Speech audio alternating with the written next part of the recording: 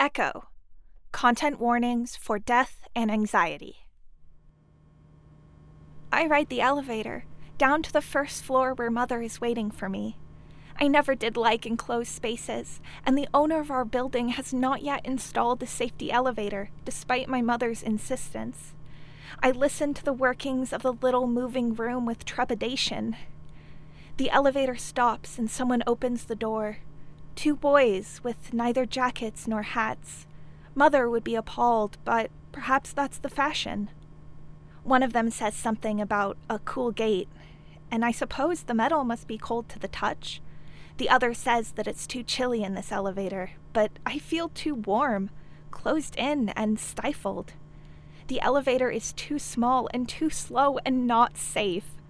The boy who is cold closes the gate and presses the button. The elevator rattles as it starts, and I clutch my hands together, pressing the seams of my gloves into my skin. The boys joke as if they do not hear it. I hate their jokes and do not laugh. The elevator groans. I flinch, looking up to the sound of creaking metal, but the boys are not fazed and don't notice. The elevator groans again and churns to a stop, and I swear I can feel it swaying in the shaft. I lick my lips and ask the boys if they think we'll fall. They don't respond, but one of them frowns and looks up, asking the other if he heard something. It's so rude that it makes me furious, but I don't have time to say something back because the elevator shudders and drops, only a few feet, but enough to make me shriek and hold my hat on. And now the boys both look up, searching the elevator wildly, as if I am invisible, as if I am more echo than person. I can hear it, the metal cable of the elevator fraying like rope, individual threads rending apart, and I know that my mother is right, that this thing is a death trap, that I'm going to die, and all the while the boys look mildly disturbed. Don't they hear it? Don't they know? The cable breaks with one final snap and I scream, and now the boys can see me, and they watch in horror as I drop through the floor of their elevator, and my version falls through the blackness and smashes to pieces.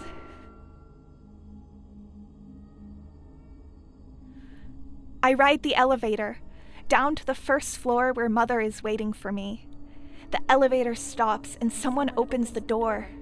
A woman reading a book, opening and closing the gate with one hand. She's wearing trousers. Mother would be appalled, but perhaps that's the fashion. I listen to the workings of the little moving room with trepidation.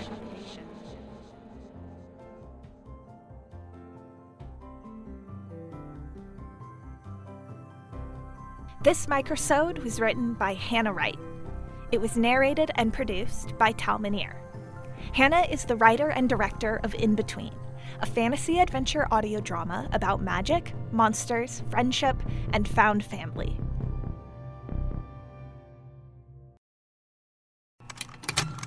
Contained herein are the heresies of Radolf Burntwine, erstwhile monk turned traveling medical investigator.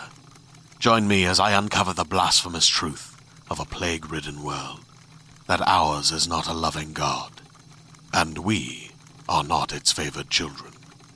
The Heresies of Radolf Burntwine, coming January 2nd, wherever podcasts are available.